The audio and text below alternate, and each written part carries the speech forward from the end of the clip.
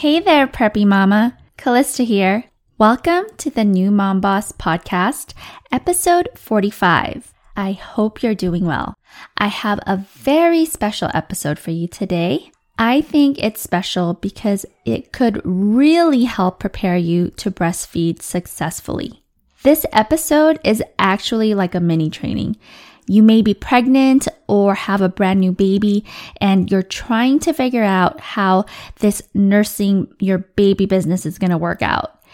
Well, if you can crack the code and get a good latch, you will have won more than half the battle. Well, I shouldn't say battle because it's not a fight, but the breastfeeding journey is not always easy and there are a lot of different factors that go into play in breastfeeding. But in the very beginning, it's all about the latch. It's common to think that since breastfeeding is a natural thing, because it's existed since the beginning of motherhood, that it will be an easy thing. Natural does not mean easy, unfortunately. Breastfeeding a lot of times needs some help and guidance for both baby and mom before they get on track. So today, I'm going to tell you mamas about the 4 steps to getting a good latch. I'll take you through it step by step, and I even have a free PDF guide for you to download and keep to take beyond the podcast episode. It has a breastfeeding support worksheet that I highly encourage you to take the time to do before your baby arrives or as soon as possible so that you know exactly who to reach out to if you have any difficulties breastfeeding. The support network you create will be your safety net, and you can get that PDF guide by going to newmomboss.com/good latch, all one word, good latch. That's newmomboss.com/good latch. I can't wait to share the 4 steps to getting a good latch without getting nipple ouchies so you can breastfeed confidently. That's coming up in just a second. But before we get started, I want to tell you about my Sleep Soundly workshop. If you're in the 4th trimester or are still pregnant, just keep this info in your back pocket for later. But if your little one is around 5.5 months and you're ready for some good nightly rest, check out my workshop. It is short, sweet, and inexpensive. You can get all the details on it and sign up at newmomboss.com/sleep-workshop. I sleep trained all 3 of my kiddos using this method. It's safe and it works, so don't go another week of interrupted sleep if your baby is healthy and already 5.5 months old. At this age, they are physically able to sleep through the night because they do not truly need to feed in the middle of the night. They should be doing all their feeding during the day and sleeping through the night. If you are still feeding them overnight, you are not doing them or yourself a favor. So check out newmomboss.com/sleep-workshop. I wish you really good nightly sleep in 2021. All right, let's get started.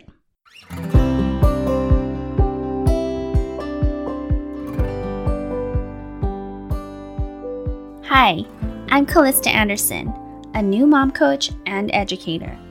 I help new moms just like you during pregnancy and beyond to figure out what to do next and how to do it so that you feel prepared, equipped with the proper knowledge, and ready for your precious baby, allowing you to enjoy the wonderful runway into mommyhood. If you're navigating through pregnancy with a million things on your mind that you know you have to get done or learn about, then this is the podcast for you. I have been where you are, and I totally get it. I'm a mom of 3, and my first 2 babies were back to back, only 13 months apart. Those first couple of years were a pretty challenging time, but it made me a fast new mom master, and it gave me a newfound passion for mamas to be and their babies. It was during this intense learning curve of the new mom life, I had a light bulb moment and said, wow, isn't it interesting that we women prepare way more for our weddings, like a year in advance, and put so much energy into every last detail, yet we don't do the same thing for becoming a new mom. I was inspired to combine my experience along with my professional background as a registered nurse and a certified lactation counselor to help women get ready for their babies like they were getting ready for their weddings, to make them feel like a boss when that sweet baby arrived. So I created my business, New Mom Boss, and started this show, the New Mom Boss podcast, to help prepare women for the most important job of their lives, becoming a mom. I am so glad you are here and want to thank you in advance for taking the time to learn for your baby. We moms are changing the world one baby at a time, and I can hardly wait to get started. So let's go.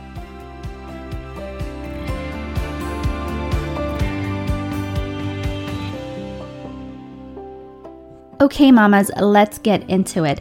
There are 4 steps in my breastfeeding process to getting a good latch. But before the 4 steps, I want to briefly talk about why a good latch is so important. It might be obvious why it's important, but let's break it down a little. Having a good latch reduces the risk of nipple injury. When a baby does not latch properly, the nipple can be chewed on, it can be chafed from the friction of the baby's mouth on your nipple, it can become raw and even bleed. When a baby is latched on well, it ensures that he or she will get an adequate amount of breast milk, helping baby get the nutrition he or she needs to grow and gain weight, and your nipple would be protected. So it's vital to the success of breastfeeding. An improper latch will make you feel like quitting breastfeeding earlier than you intended. You may feel breastfeeding is just not for you. You may start to supplement feedings with formula, and supplementing with formula, especially early on in the baby's few weeks of life, will affect your supply and cut your breastfeeding journey short. So now that we've talked a little bit about the importance of a good latch, let's get you there. So 4 steps. Step 1 is all about mindset. You have to create a mindset that will foster breastfeeding success. There can be a lot of anxiety around breastfeeding in the first days after the birth of your baby. Put yourself in a mindset that cultivates confidence. Your body was meant to do this. You and your baby just need some practice for a few days, even up to a couple weeks in the beginning. But once you get it, you and baby will get into a groove that is amazing. Remind yourself that there is plenty of help. You may already know that you can get help right away in the hospital or birthing center where you're having your baby. There are breastfeeding support groups, lactation consultants, postpartum doulas, and you may have friends who have breastfed successfully, etc. You are not alone, and you have to remember that. So keep in mind that you and baby are getting to know each other, and remember that you're both learning. So you have to take it easy in the beginning if you don't get it right away. So step 1 is all about mindset, your thoughts, your energy. Keep them positive and calm. You can be confident even when you feel like you don't know what you're doing yet. If you have the attitude like you're gonna get through this eventually and you're gonna learn it, and you actually will if you keep following these steps, you're gonna keep your mindset intact. So that's step 1. On to step 2. Step 2 is feeding cues. Learn the different states a baby has to help determine feeding times. So feeding cues are the state the baby is in. So feeding cues start at about day 2 to 3 after birth. And it's about after day 2 or 3, you can start to see when baby needs to feed before they get super hangry. You will soon come to know the hungry, angry cry of a newborn. And if you can stay ahead of that, things will be much better. Now, here are the 6 feeding cues: rooting, increasing alertness, flexing of legs and arms, hand to mouth, sucking on fingers or hands, and crying, the very latest feeding cue. So the first one is rooting, and this is when you see the baby turning his head like their mouth is searching for something. If you see baby doing this, take advantage of this early sign and breastfeed as soon as you can. Baby is still calm and you'll be able to get into a good position and calmly start breastfeeding. The next stage is increasing alertness. This is while they're sleeping, meaning they are in a REM state, which is rapid eye movement, and you'll see it under their closed eyelids. This is a feeding cue that can be easily missed because the baby is asleep. If you see this and you know it's been a couple hours since the baby last fed, you might want to jump ahead and feed baby while they're in this state. The next one is flexing of legs and arms, which is self-explanatory. They're a little bit more active. It's probably been, again, another couple hours since their last feeding. They're increasingly getting hungry, but they're not crying yet. This is a mid-cue feeding state. The next one is attempting to put hand to mouth, another self-explanatory cue.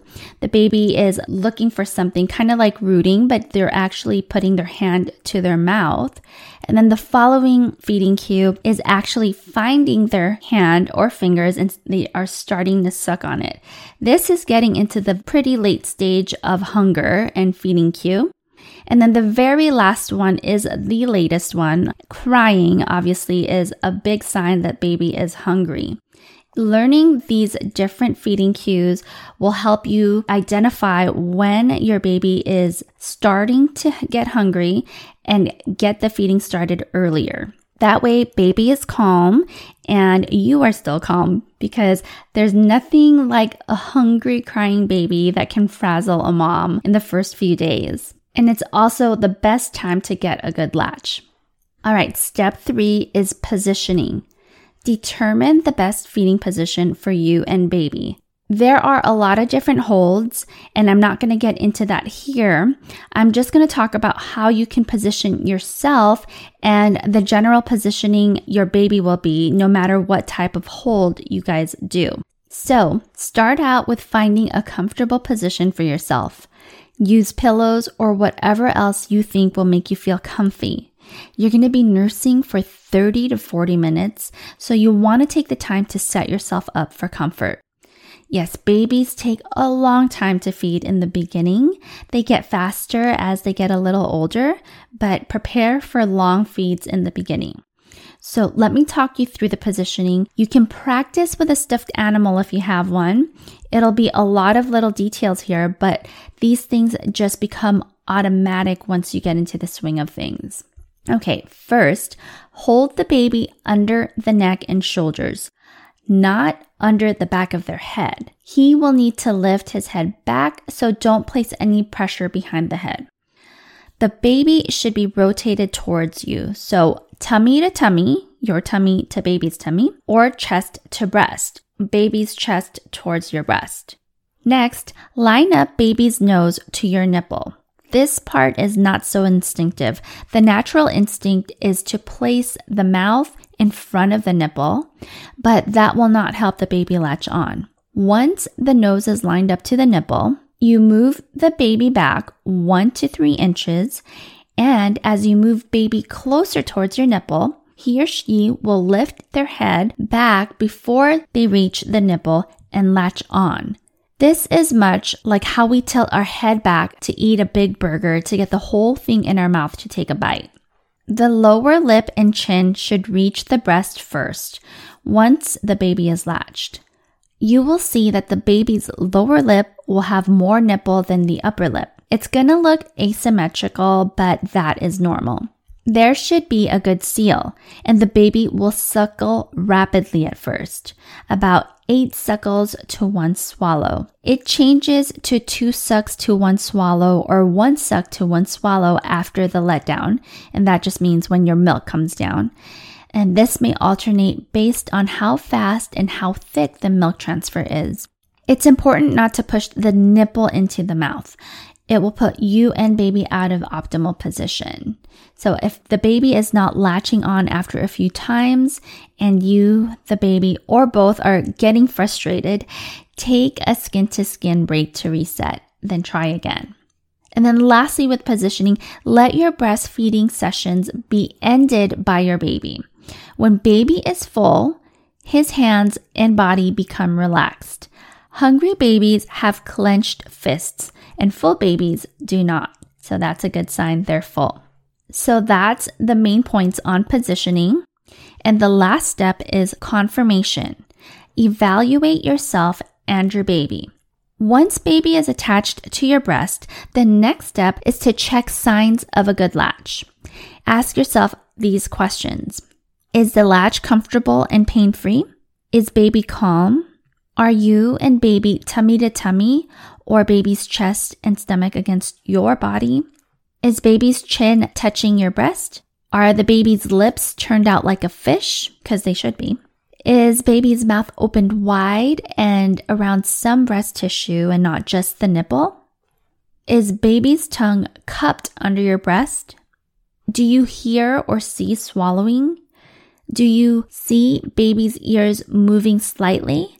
That's a great sign that they're actually swallowing when you see their little ears moving back and forth. If you answered yes to all the questions, then bravo, you have a good latch. If you answered no to one, see if there's any slight adjustment you can make to shift baby into a good latch. If a slight adjustment isn't doing the trick though, start over. Insert a clean finger into baby's mouth towards your nipple to break the latch-ish, good latch, whatever you have going on, and then try again. You may even need to reset yourself, take a little break, and then go back to step 1. And there you have it. I know it was a lot of information. It's a lot to take in right now. So listen to this episode again and grab a stuffed animal if you have one and go through each step. Don't forget to download the PDF guide by going to newmomboss.com/good latch. My hope is that you take these steps and that they take you very far in your breastfeeding journey. And that's it. All right, friends. Until next time, take care.